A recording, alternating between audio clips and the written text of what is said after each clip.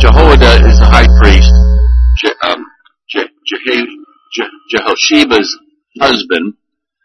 In the 7th year, Jehoiada sent and brought the captives of the Kerites and the guards and had them come to him in the house of the Lord. And he made a covenant with them and put them under oath in the house of the Lord. And he showed them the king's son. So he'd been hidden for 7 years. And he commanded them, this is the thing that you shall do. 1/3 of you, those who come off duty on the Sabbath and guard the king's house, another third being in the gate sure, and a third in the gate behind the guard shall guard the palace. And the 2 divisions of you which come on duty in force on the Sabbath and guard the house of the Lord on behalf of the king shall surround the king, each with his own weapon in his hand, and whoever approaches the ranks is to be put to death. Be with the king when he goes out and when he comes in. And the captains did according to all that Jehoiada the priest commanded, and they each brought his men who were to go off duty on the Sabbath with those who were to come on the duty on the Sabbath, and came to Jehoiada the priest. And the priest gave to the captains the spears and shields that had been King David's, which were in the house of the Lord. And the guard stood, every man with his weapon in his hand, from the south side of the house to the north side of the house, around the altar and the house on behalf of the king. Then he brought out the king's son and put a crown on him and gave him the testimony, that is the law, the Pentateuch. And they proclaimed him the king and anointed him, and they clapped their hands and said, long live the king, which of course is where that phrase comes from. When Athaliah heard the noise of the guard of the people, she went into the house of the Lord of the people, and when she looked, there was the king standing by the pillar, according to the custom, and the captains and the trumpeters beside the king, and all the people of the land rejoicing and blowing the trumpets. And Athaliah tore her clothes and cried, treason, treason. Then Jehoiada the priest commanded the captains who were set over the army, bring her out between the ranks and put her to death with the sword. Put to death with the sword anyone who follows her. For the priest said, let her not be put to death in the house of the Lord. So they laid hands on her, and she went through the horse's entrance into the king's house, and there she was put to death.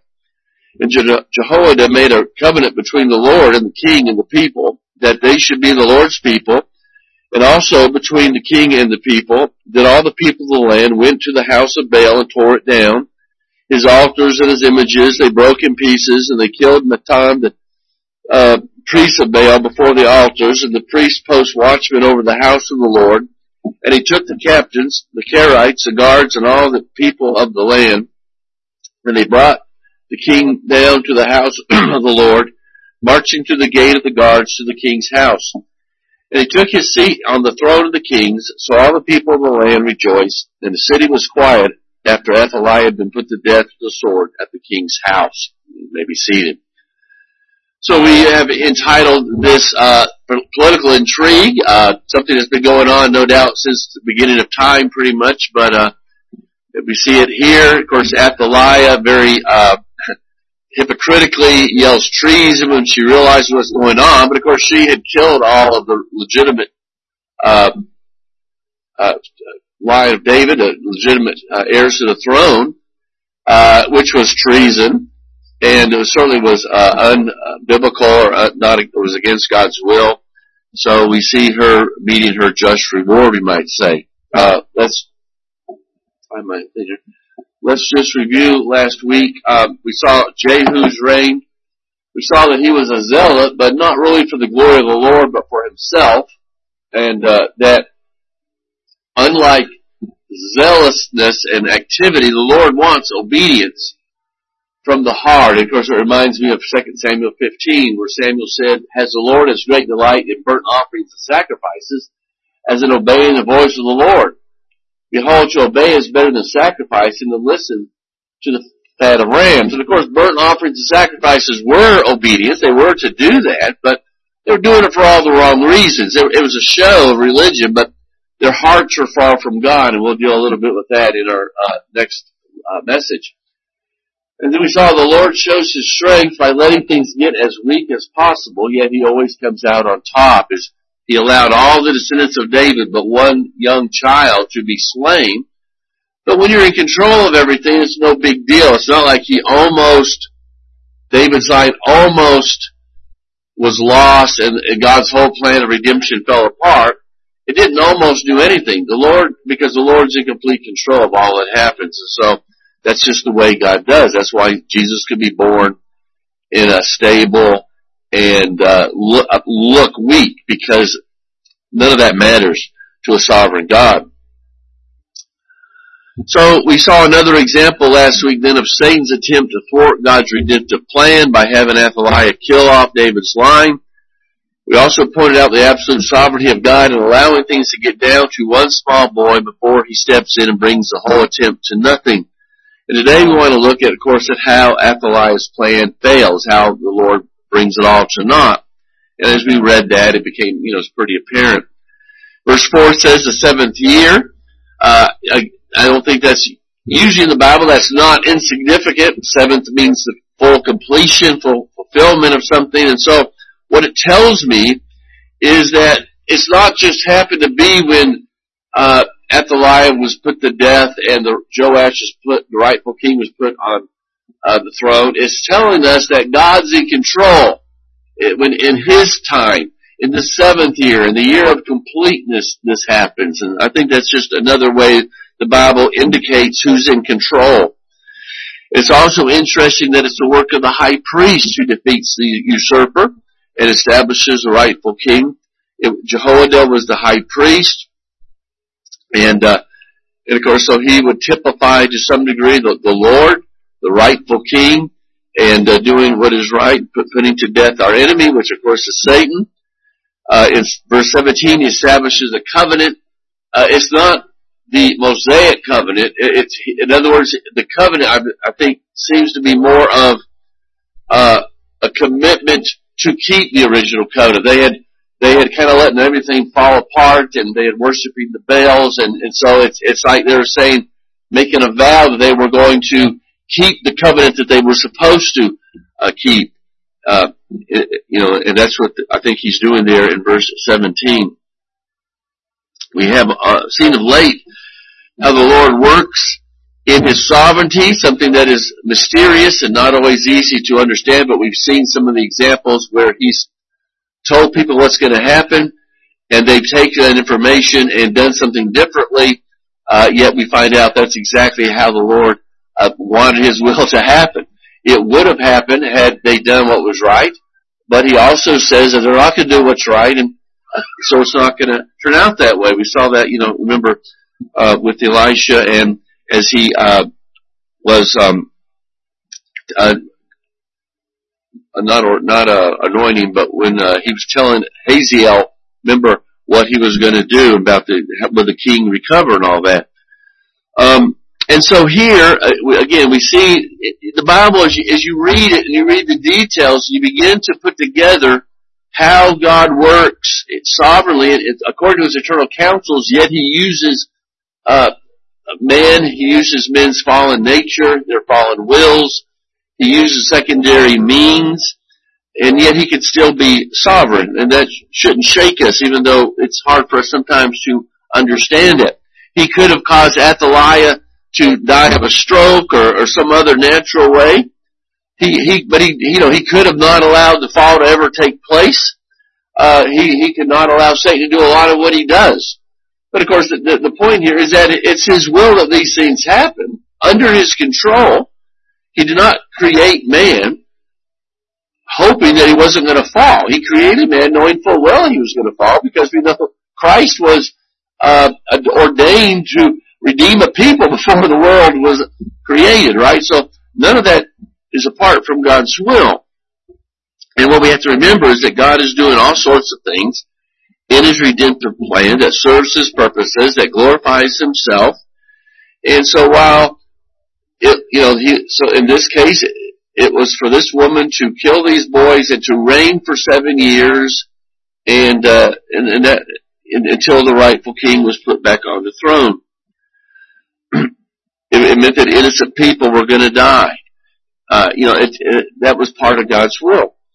So every time we forget this, and we think we know how things should be, or we know what God's will is, even though it's not been revealed to us, we usually fail rather miserably in our duty before the Lord, because somehow we think that because God is sovereign and we are saved, that He must intervene and remove our troubles. A lot of people struggle with Christian suffering because they don't understand it, and of course that's what's given rise to much of the health and wealth gospel. But we forget that it's the struggle and the tribulation by which we are to glorify Him.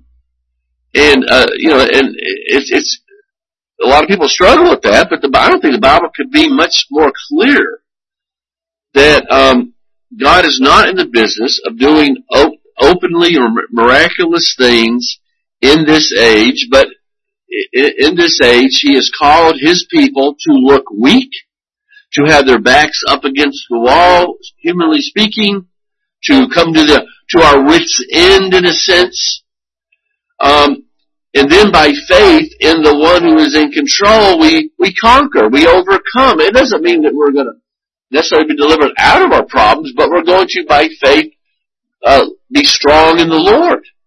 And that's what He's called us to do. The Bible says it is through much tribulation that we enter the kingdom of God. And perhaps it's because some people think there's going to be the tribulation, the church is going to be removed before the tribulation.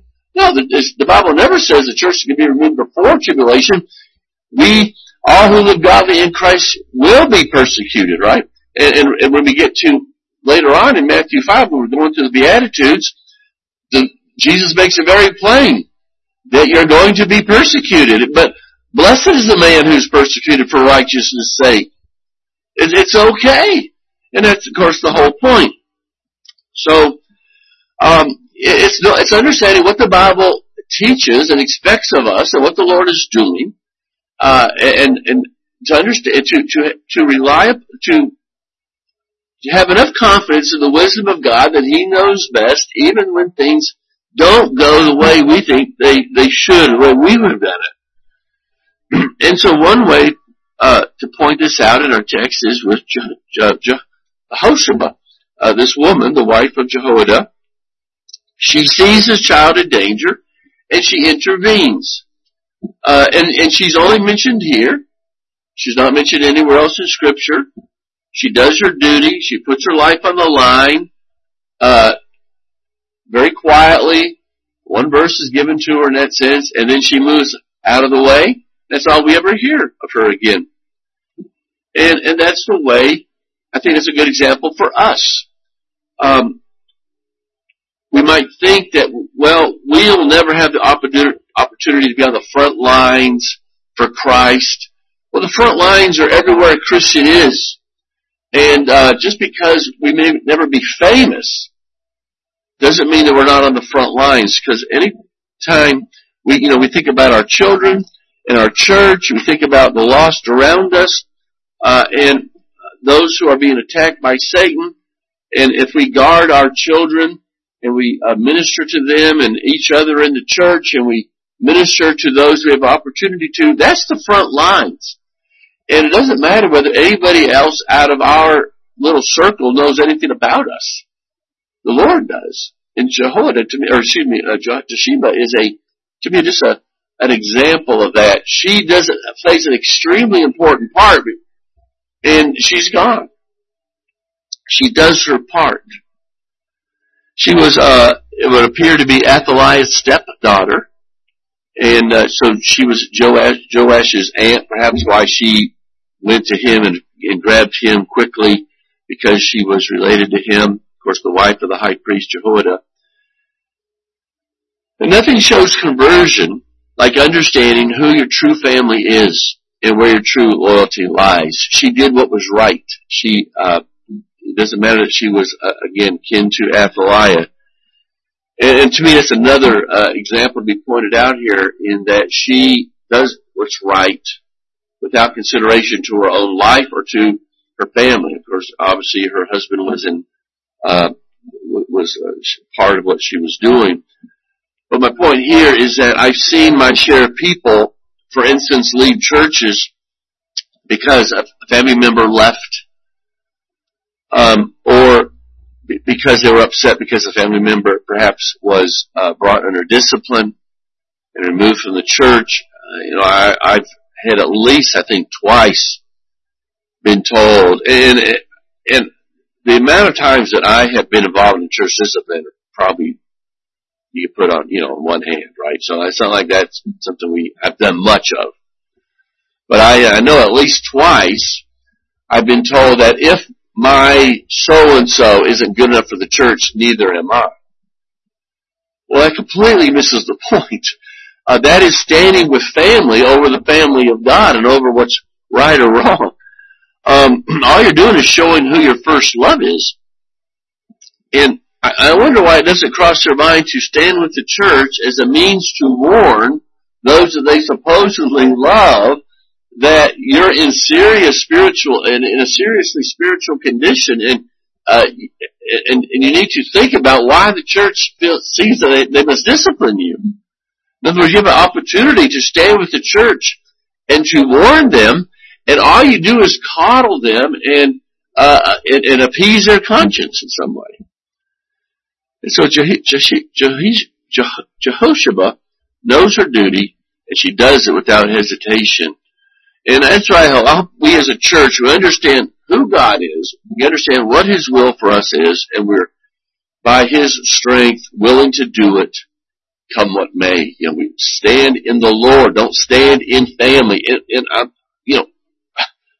Families couldn't be more important in a lot of ways. I understand family loyalty is not a bad thing. But it ends when it comes to obeying the Lord and doing what's right. And it's amazing how many, even professing Christians, just can't seem to deal with that. And I think it'll be in the next message where we'll read the well-known passage in the New Testament that Jesus says that, if your love for me doesn't seem like hate to your parent, with your family, that something is terribly wrong. So back to our point, then the Lord doesn't need powerful, well-known people to do His will. Most of it is always done behind the scenes, out of the evening news. But the thing you got to remember is that one day it will come to light. In other words, every good deed that's done for the Lord, I think, has eternal consequences. It will be known in glory.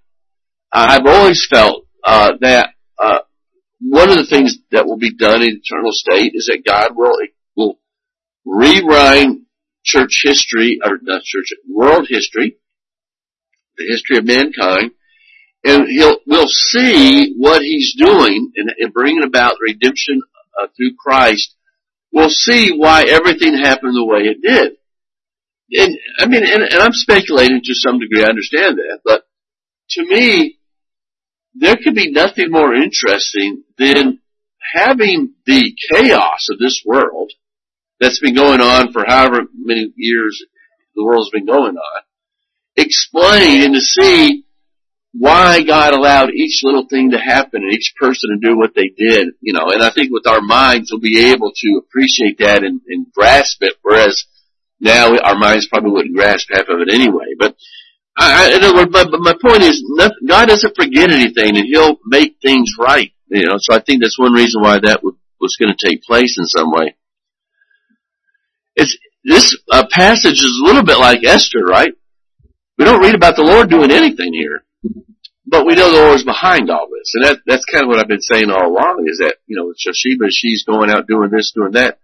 It's the Lord preserving Joash's life.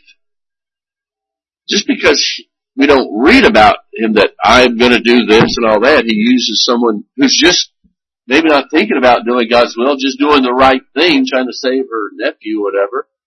We know that it's the Lord behind all this. And so they keep him at the temple. And no doubt as he's raised in the temple, this helps him a lot to in his early years, we'll see, to kind of put away the Baals and to do what's right. We'll see next week, though, that he does not end well. So he becomes an example of someone who starts well but does not end well. And that's that we'll look at next week, Lord willing. In verse 18, we have the results of getting back to the covenant as Jehoiada has them all kind of recommit themselves to the covenant that Israel was to keep and to, Yahweh. They tear down all the idolatry. One thing's a little different than what we're going to see in with Jehu, who went around and killed all the prophets of Baal and so forth, is that the people are involved in this. The people joined. We read the people are rejoicing that the rightful king is in there. So it seems to be somewhat of a nationwide revival of sorts, and they're involved in tearing down the Baal worship and all that. And so the true king is hidden for a while. His enemies appear to be in control, but at the right time, he is revealed as the true king. So maybe a little eschatologic picture there as we think about Christ, who is the true king who is reigning, and Satan is the prince of power of the air, but we know that the time will come when he will appear and all things will be made right. But anyway, maybe it's something to think about. An interesting verse in Philippians 4:22 where it says, all the saints greet you, especially those of Caesar's household. Of course, this is Paul.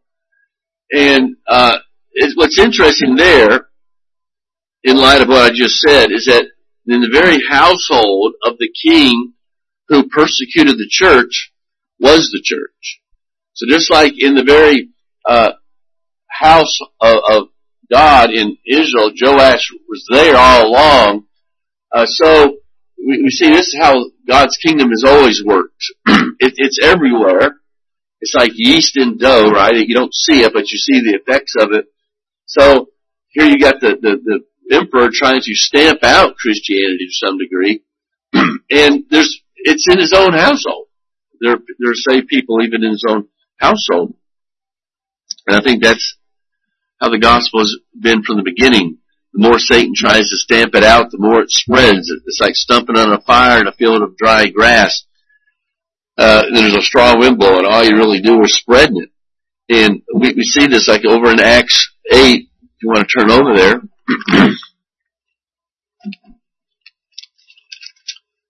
Acts 8, chapter, verse 3. Read a few verses here.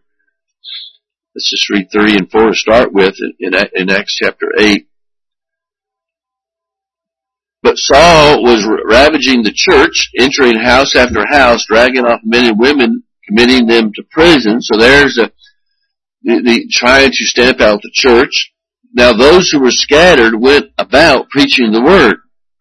So he's trying to stamp out the church, and all he's doing is stomping on it. The sparks are flying. People are, trying to escape, but they don't go and say, well, I better keep my mouth shut, because I might lose my life. No, they just go somewhere else and start preaching the word and let the Lord take care of that.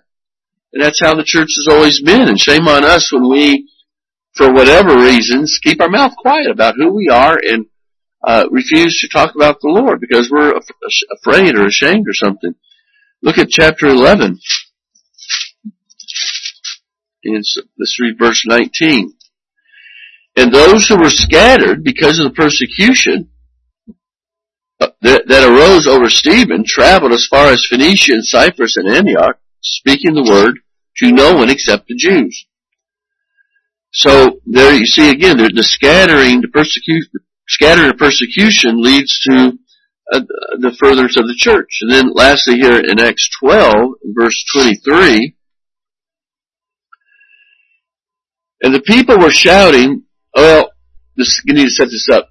Herod had killed James. He's, that seems to go over well, so he's looking for Peter. He was going to kill Peter. That didn't work. But he's definitely, against the church and against the disciples, right? And so he's out there one day delivering an oration. In verse 22, the people were shouting, the voice of a God and not a man. Immediately an angel of the Lord struck him down because he did not give God the glory, and he was eaten by worms and breathed his last. But the Word of God increased and multiplied. So, God's in control. Doesn't matter who's against it. The Lord, when He's ready, He'll destroy the ones who persecute the church, and the church will go on. And, we don't know. We're living in a time when the church is being tried to be stamped out. Maybe we're living in a time when the church is increasing through that persecution.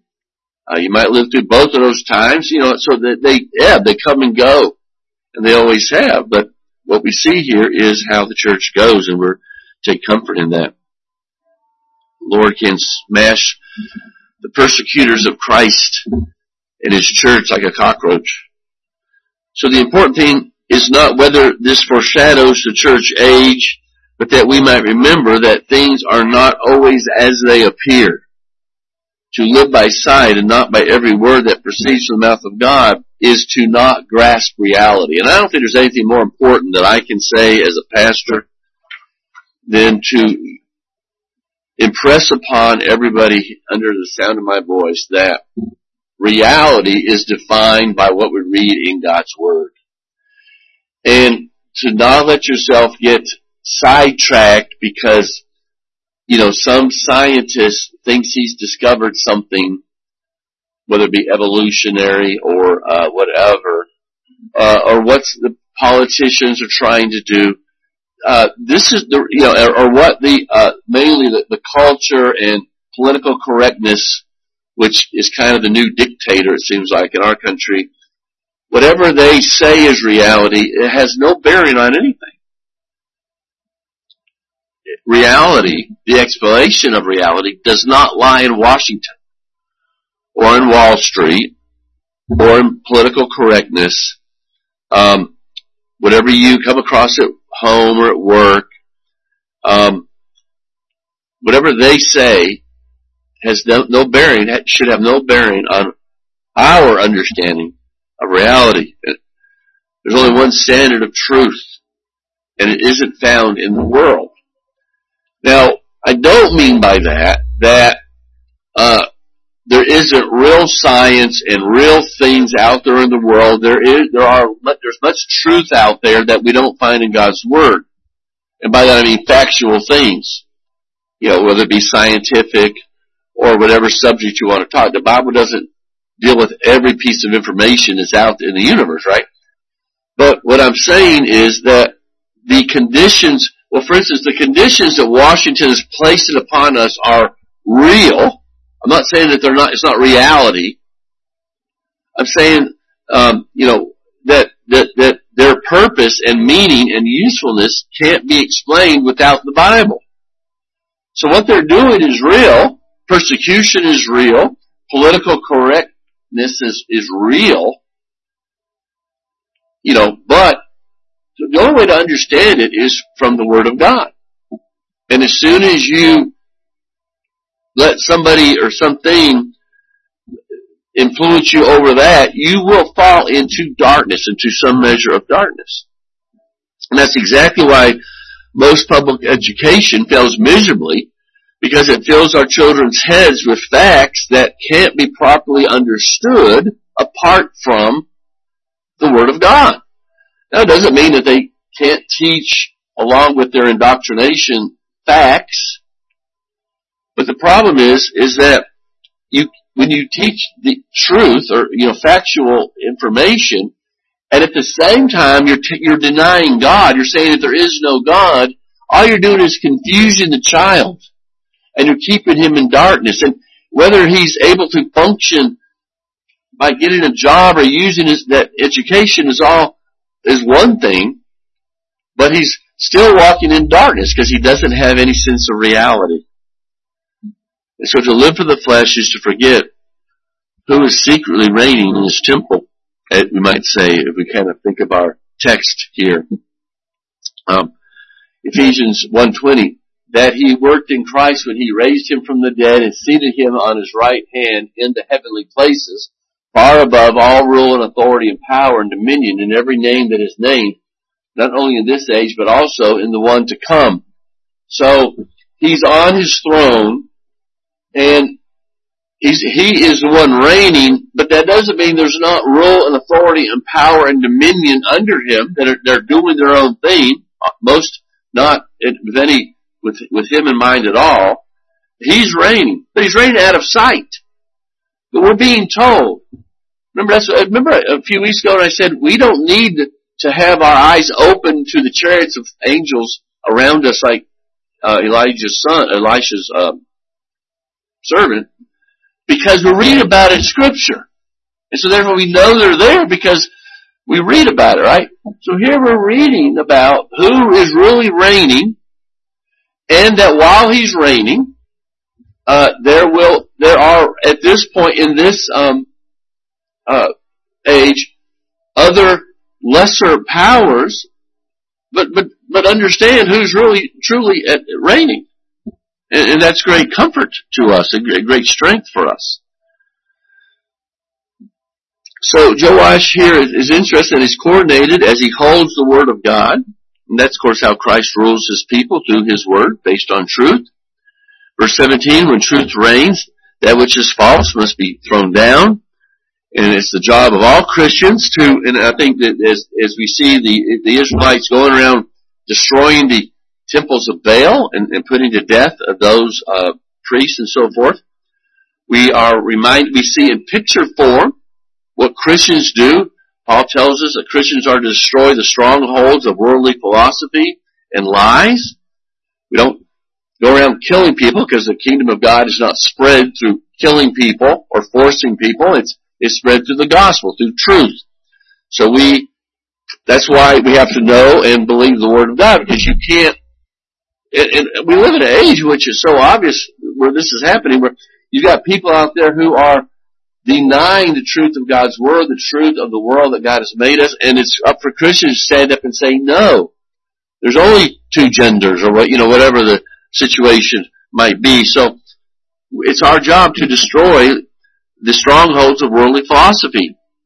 And it's a messy job, and it means it's getting our hands dirty. It means losing friends. It means being made fun of. It means not being able to have certain jobs you'd like to have, or careers or whatever. We have to do unpleasant things. But if we think that all being a Christian is just meeting with our friends and family a couple of times a week to discuss religion, however some people think of church. No, that's not what Christianity is. It's mortifying the flesh. It's proclaiming the gospel. It's ministering to people. It's being a light in darkness. So she, of course, in verse 14, when she finds out what's going on, she's crying trees and trees, and you almost wonder how she can say that with a straight face. And yet we know that Satan, even now, remains rebellious, even though he's already been defeated at the cross and the resurrection. Verse 15, one of the clearest marks in the Old Testament of true covenant keeping is loyalty and worship to God alone. And I kind of already said this, the northern kingdom shows a partial loyalty but to Yahweh, but we know that a partial loyalty to Yahweh is no real loyalty, because they get rid of Baal, but they still worship God the way they want to, in a fleshly way, not down in Jerusalem that they're supposed to. And so the result is that the north still is serving false gods. The reforms of Jehu really didn't accomplish anything, and yet we see a more truer sense of revival here.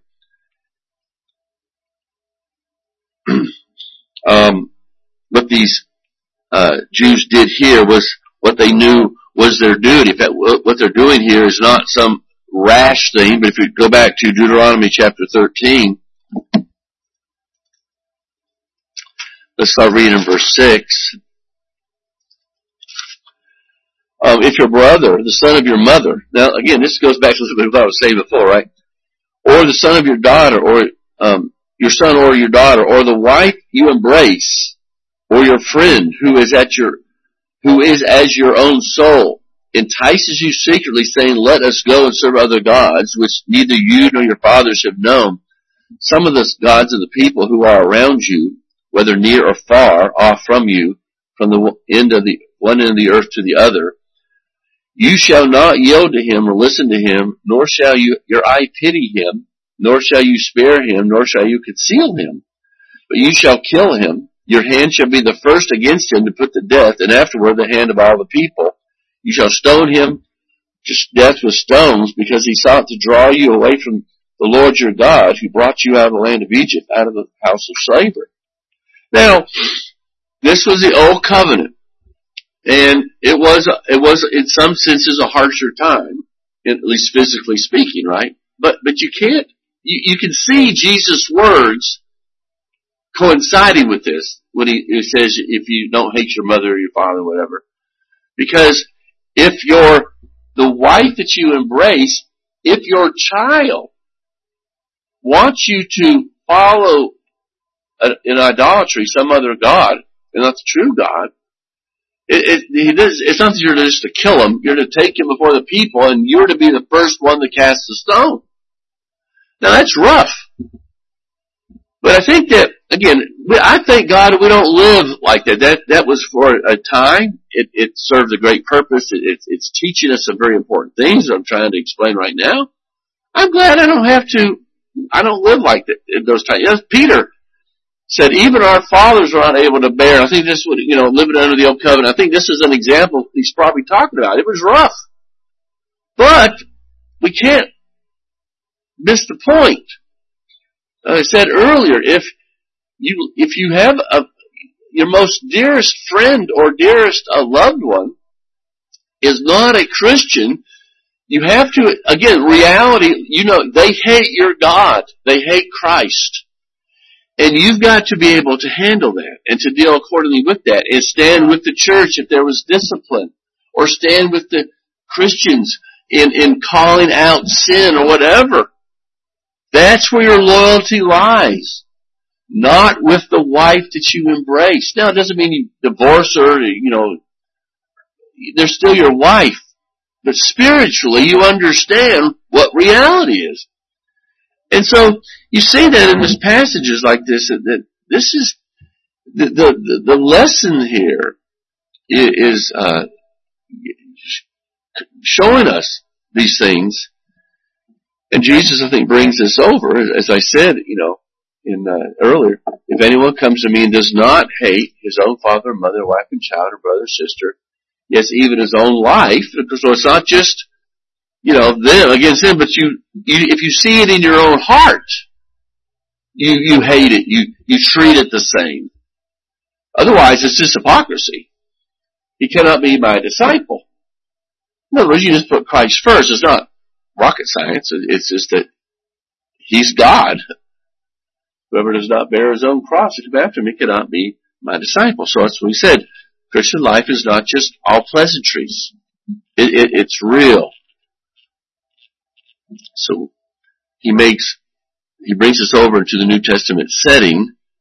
In a real sense, nothing has changed except we don't kill to spread the kingdom like they were, in a sense, in the Old Testament did. We love and we preach and we guard ourselves by removing their influence. But in the New Testament, we're the dead ones. We are killing ourselves. We are mortifying the flesh. In the Old Testament, they literally killed their enemies, but those are pictures of what the spiritual reality is. So in the New Testament, we're the dead ones. We're the living sacrifice, right? We're to mortify ourselves because the sin's within us. The sin's not without us. And so they are pictures of a spiritual battle of mortifying the flesh, because our enemy is always within, not really in other people in that sense, at least when we're talking about sin. So in the New Testament, we're the dead ones. We die to the world. We don't remove the world from us. Again, so you see the difference there. So in typical fashion, we have another passage that teaches of God's plan of redemption. We see God working these things out until the time of Christ. Next week we'll see Joash not being the real spiritual leader of the country, but Jehoiada. He was the one, as soon as Jehoiada dies, it all falls apart. But it's kind of the Old Testament theme that no matter what kind of king it is, good or bad, they all fall far short of the king that we need, of course, and that's Jesus Christ. All right, so we'll stop there. Any questions or comments? Heavenly Father, we are thankful to be here today and thankful for a nice warm building that we can meet in on a day like this. We pray for traveling mercies as we go home later, and we just pray that you might bless our efforts here and edify your people this day. In Jesus' name we pray. Amen.